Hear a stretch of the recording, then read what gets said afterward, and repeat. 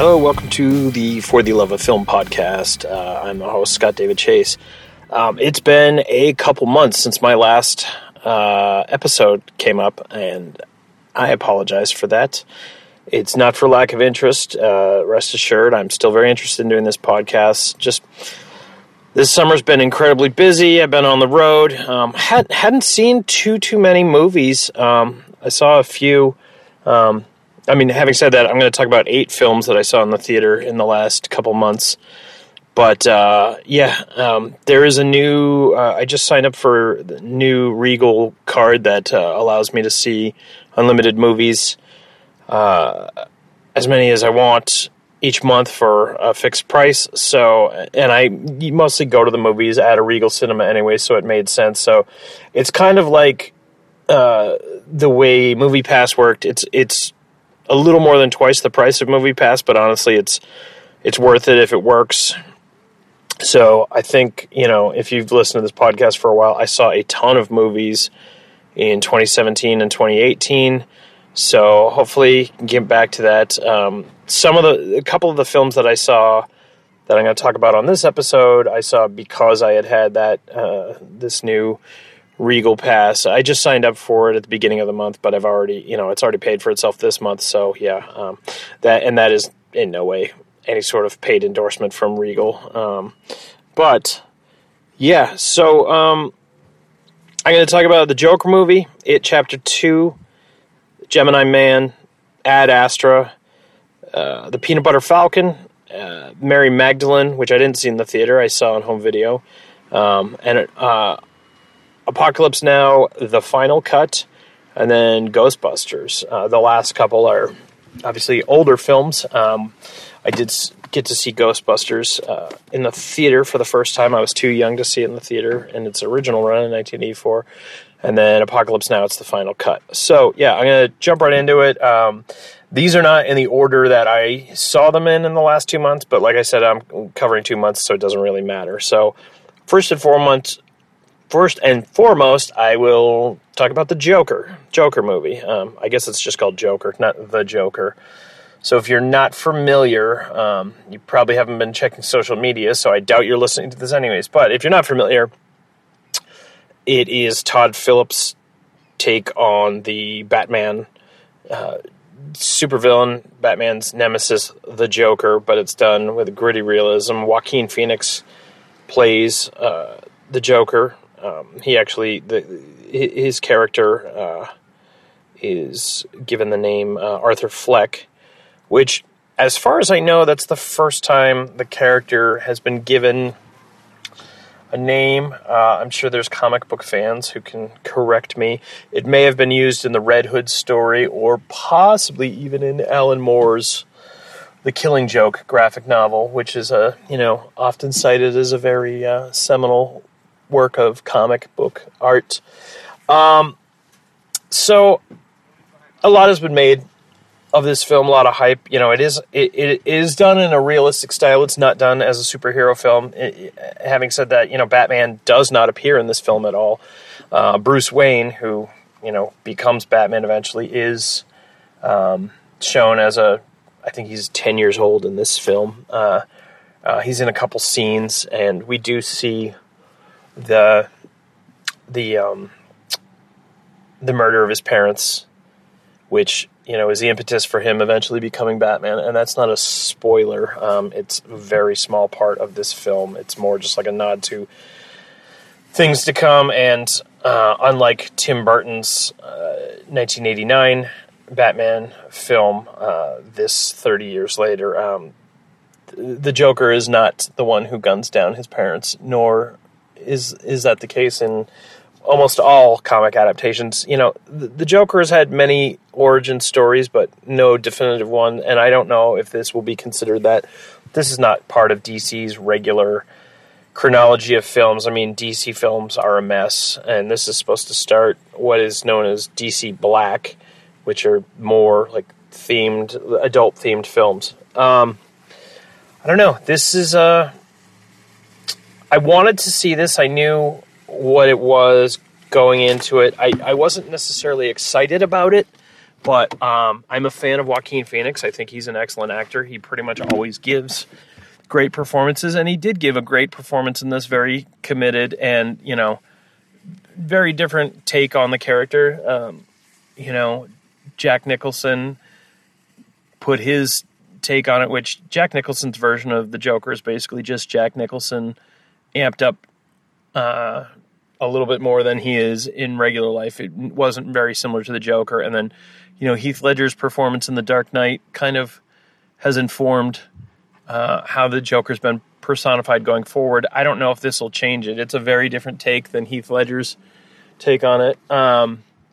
But, the film deals with mental illness and what abuse and on a child and then neglect from our government's systems that are supposed to support people who have been victimized can have on someone. Basically, Arthur Fleck is someone who was severely traumatized early on and then has had a difficult time as an adult, and eventually, due to circumstances that are depicted in the movie, becomes the Joker. The violence in it is very realistic and, is upsetting, and it's a very bleak film. And at the end of the day, when it was all done, I was upset that I had seen it. I wanted to see it. I wasn't tricked into seeing it. It was basically what I expected it to be, but at the same time, it was just devoid of hope, just an incredibly bleak, dark film, and there was no joy in it. And, I'm not sure what the filmmakers were, why they felt compelled to tell this story in this fashion, and, why they made this film, truthfully. I know plenty of people who have seen it and loved it. Think it's great. It was a very well-made film. It's shot beautifully. The sound design's amazing. The acting is top-notch. It's a well-made film. I just didn't enjoy it, and it's impossible to detach the film from all the violence that has happened in this country, in the 9 years, 8 years, whatever it was, since the shooting on the opening night of The Dark Knight Rises in Colorado. And, Warner Brothers released this, also released that. It seems interesting to me that they didn't, that they were releasing this after all that, after the protests from the family members of the victims of that shooting and the survivors. But, again, I know the argument is made, if we don't make art, if we don't make art because of the possible repercussions, then those people have won, yada, yada, yada. But at the same time, I'm like, why was this made? It feels insensitive, but also hollow. It feels like it's trying to make a point, but it never really had a clear point coming across. And in the end, it was just left me with a bad taste in my mouth. It makes sense, I guess, that this is the Joker movie being made in 2019, given the climate of how America is now. But yeah, it wasn't for me. I would give the Joker movie a 6 out of 10 just on craft. But, personally, I have no desire to watch it ever again. And yeah, that's how I feel about it. The same weekend, I saw another killer clown movie. I saw It Chapter 2, which I did enjoy. I really, really enjoyed the first It film that came out in 2017. It's funny, I just got back from a road trip out west. I was gone for 10 days, and I saw... I was in Oregon, Washington, California, and Arizona, and I saw this when I got back from it. I had seen it, the first part, in Seattle, Washington 2 years ago. So, it's kind of, I've got this weird connection with the It movies and Washington. But, so this is the second part of the movie. This is 27 years after the first film, and all the kids have grown up, and, there is plenty of flashbacks with the kids. It's a nearly 3-hour film, and If you had taken all the scenes with the kids out of this movie, it would probably be a 2-hour film. Not to say that I don't enjoy the scenes with the kids. They're great. A lot of those scenes that were necessary could have been in Chapter 1, and then some of them are just not necessary. But it's a good film and a solid finish to it. Doesn't quite... It's not as scary as the first It film, and it is longer and not necessarily... It doesn't necessarily pay off the extra length. I've talked about this many times on this podcast, but oftentimes when a film is based on a book, people cite, oh, the book is better, or they left X, Y, and Z out of it, and they complain about it. And this is an example of a film that leaves so much from the book in. There are a few scenes that were still left out, most notably the orgy scene. It's not exactly an orgy scene, but I'm not going to get into it. They were wise not to put it in either of the film versions of this, but for those of you who have read the book know what I'm talking about, and it makes sense. It probably will never be in a film version of this material, but most of the other stuff is left in the book. And, I've said many times, books and movies are different mediums, and, leaving everything in doesn't necessarily make for a great film. It just makes for all the stuff and, the fan service. So I think including so much of the source material was sort of a disservice to this as a film. But it's a minor complaint. It was a really well-made film. The adult cast was pretty well cast as well. Particular praise for Bill Hader's performance in this. Jessica Chastain was also really good. I mean, she's good in pretty much everything she's in. And, James McAvoy giving another great performance. I mean, I've seen him in 3 films this year. He was in Glass at the beginning of the year, and then he played Charles Xavier in Dark Phoenix, which, I didn't like either of those films to varying degrees. I hated Glass, and Dark Phoenix was kind of But James McAvoy gave committed, really great performances in those, and he does that in this as well. And, I enjoyed it. Glad I saw it. Glad to have the conclusion, but I didn't love it the way I loved the first one. So I'd give it Chapter 2 7 out of 10. So the next film that I saw was Gemini Man. I just saw this 2 days ago, or saw most of it, and I'll say it because I walked out of the movie at the 95-minute mark. It's about 115 minutes long, but it just got to the point where it was at just this. It was in the third act. I knew I had a really good idea how the film was going to end, and I was miserable watching this movie.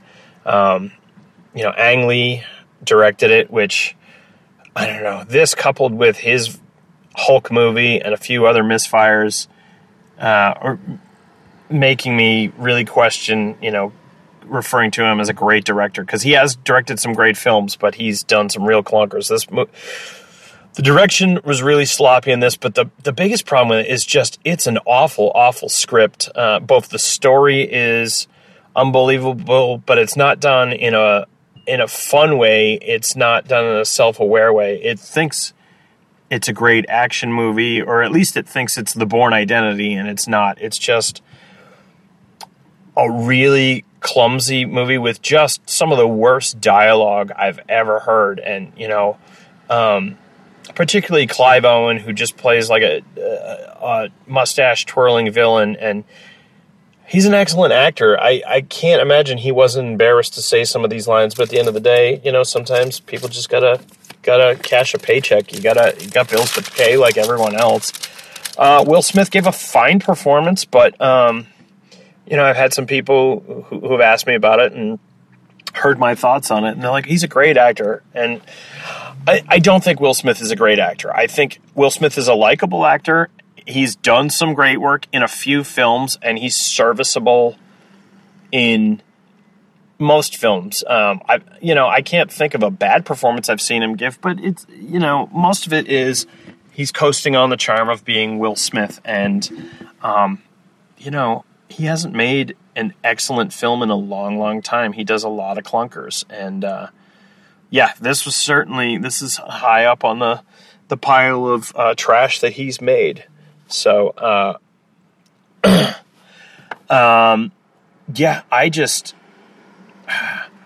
I don't think Gemini Man is the film I hated the most. That's probably still Glass that I saw this year, because I went into Gemini Man expecting it to not be good, and it wasn't. But even, the charming Mary Elizabeth Winstead, who I like, couldn't save this. Benedict Wong, who's a great actor as well, completely wasted in this part. Just couldn't save it. I would give Gemini Man a 3 out of 10. That was my feelings on that movie. The next movie I saw was Ad Astra, which means To the Stars. It's a sci-fi film. It's more of a drama / slow burning character study, starring Brad Pitt and Tommy Lee Jones, and then few other people kind of pop in, and now Donald Sutherland has a few scenes, Liv Tyler has a few scenes, Ruth Negga has, I really think it's just two scenes. I like seeing science fiction films. I love the production design and the sound design. And this, the music, Max Richter, he sampled a lot of old audio recordings from NASA and put them through synthesizers and looped them and created a lot of music that way, which gave it a really cool effect. But, the script was the weakest part of this film. The story is okay, but a bit weak. And, the actors did the best they could with it. I mean, Brad Pitt is giving almost a silent performance. He's on screen for nearly every scene in this film. And there's a lot of scenes where he doesn't say anything.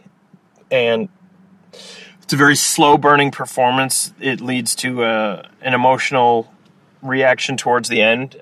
He's reunited with his father, played by Tommy Lee Jones.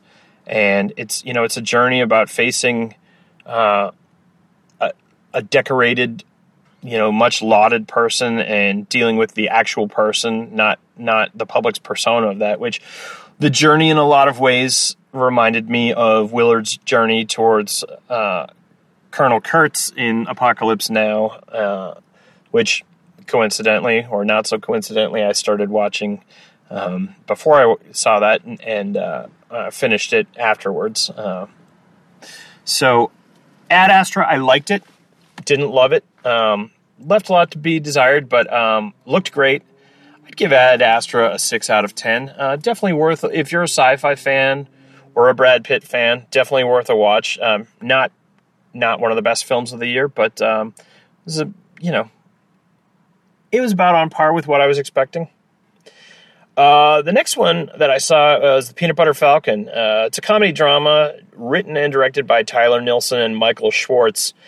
And, it's a weird kind of road adventure movie. Again, a little bit unbelievable, but that's okay.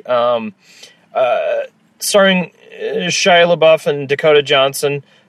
John Hawke is in a few scenes, so is Bruce Dern, and John Bernthal's in some flashbacks, and then Thomas Hayden Church is in a few as well. But the real star of the movie is an actor named Zach Gottsagen, I believe.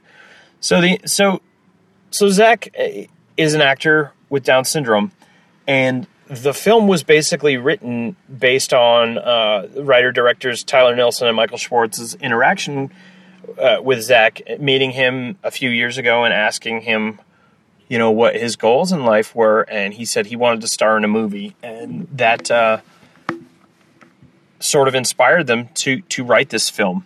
And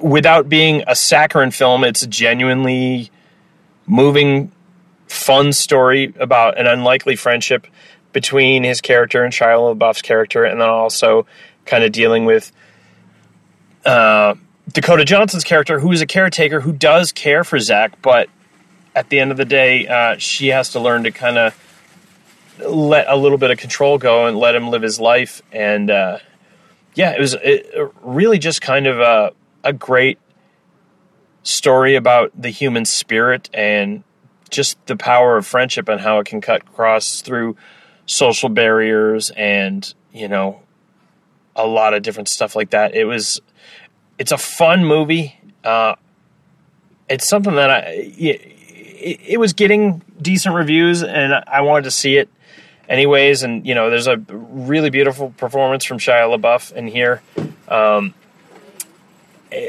And I've had opinions about Dakota Johnson in the past where I didn't think she was great, but, this coupled with her performance as Suspiria last year, really kind of turning me around. I'm really kind of enjoying seeing her on screen, and I hope to see her do some more interesting stuff. I really enjoyed Peter Butter Falcon. It may even end up being in my top 10 this year. I'd give it a strong 7.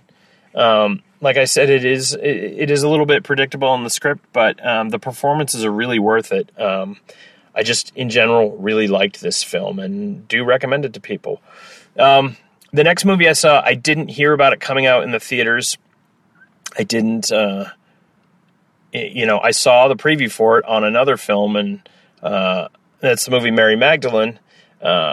It's directed by Garth Davis, and it stars Rooney Mara as Mary Magdalene, and another performance from Joaquin Phoenix playing Jesus Christ, and then Chiwetel Ejiofor and Tahar Rahim. I hope I'm not butchering his name or their names too badly. Chiwetel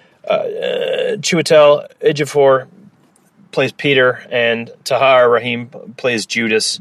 It's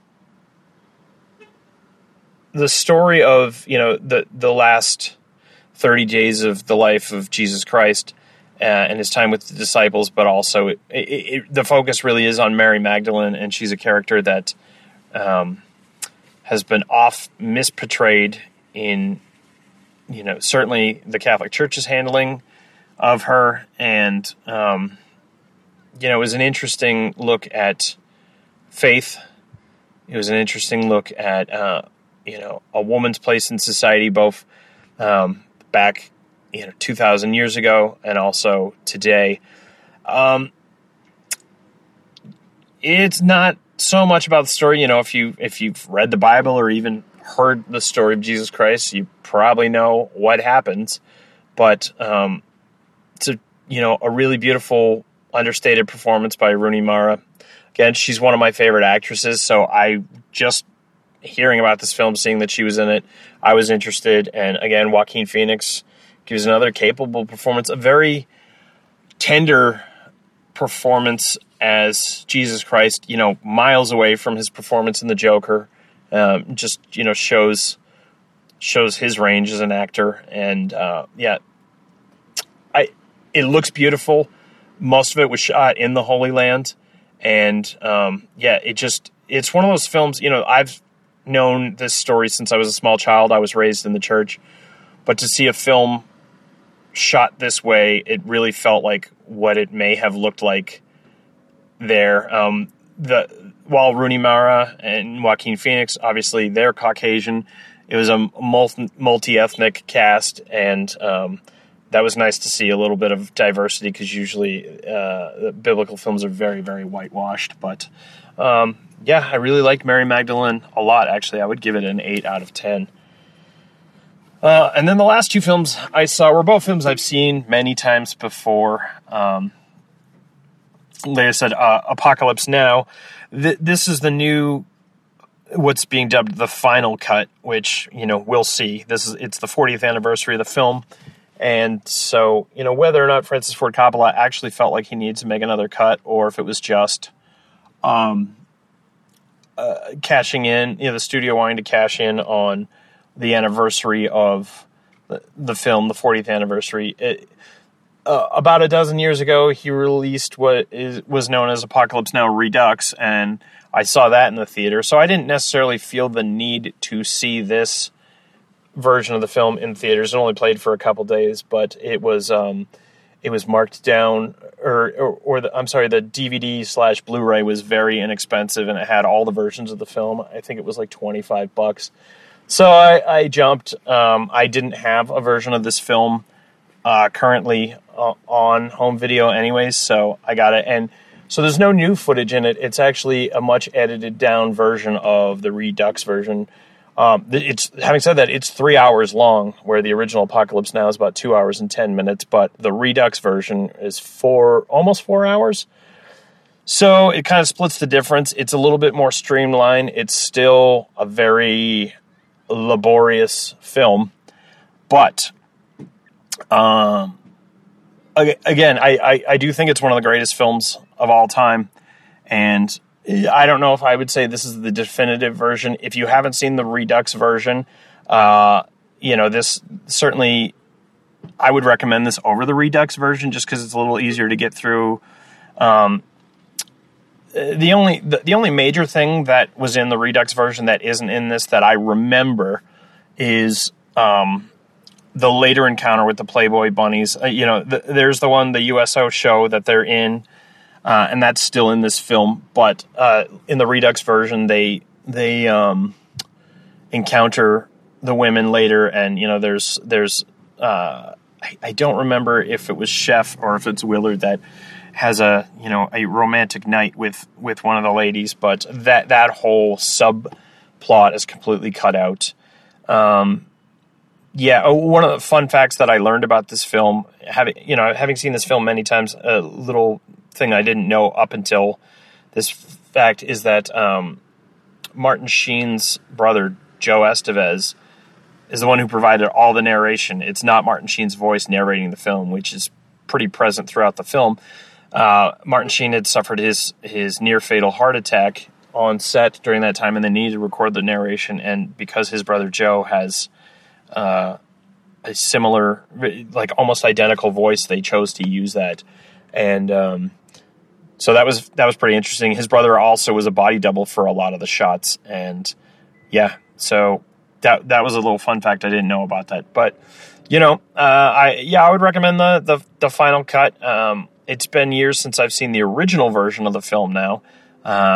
So some snowed in winter day, I may sit and watch another, either the theatrical cut or the Redux version again, just to compare. But and I'm currently watching the Hearts of Darkness documentary that Eleanor Coppola directed while her husband Francis Ford Coppola was making Apocalypse Now. So I'll get back to you on that. It's one I surprisingly I've never seen. I've wanted to see it for a while, and it's from 1991. So I will report back about that. But so the Apocalypse Now final cut version, I would give that film a 9 out of 10. And then last but not least, I saw Ghostbusters, the 1984 classic. It's the 35th anniversary of this film. I never saw Ghostbusters in the theater because I was too young, and it was definitely deemed a little too scary for me when I was a kid. I was 8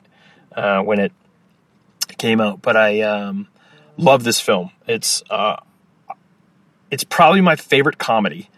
Definitely one of my 10 favorite films of all time. I quote this movie all the time. It's just, if you haven't seen Ghostbusters, I don't know what's wrong with you. I don't know what to tell you. But I love Ghostbusters. Bill Murray's performance specifically is flawless. It's always the performance I think of when I think of Bill Murray as a comic genius. But, Dan Aykroyd is great. Harold Ramis is great. Ernie Hudson's great. And, Rick Moranis steals every scene he's in. Sigourney Weaver's great in it. This was the movie that kind of took her out of her more serious roles and showed that she could do other things as well. And, I love Ghostbusters. Ghostbusters gets a 10 out of 10 for me every time. It, 35 years old. It's still funny. It was amazing to see it on the screen. I loved seeing New York City circa 1984 on the big screen, see how much it's changed, see what's still the same. And it's some of the special effects, some of the seams from the special effects showed on the big screen, and I couldn't care less. It was great. I loved seeing Ghostbusters on the big screen, and I'm wrapping this episode up because I'm going to go see another one of my favorite films of all time, a classic film on the big screen in about an hour, which is Ridley Scott's Alien. It's 40th anniversary of that as well, so I'm excited to see that, but I will talk about that next time. Thank you so much for listening. I really plan on having a new episode up much sooner than 2 months later, like this episode came out after the last one, but thank you for listening, and I'll talk to you again soon.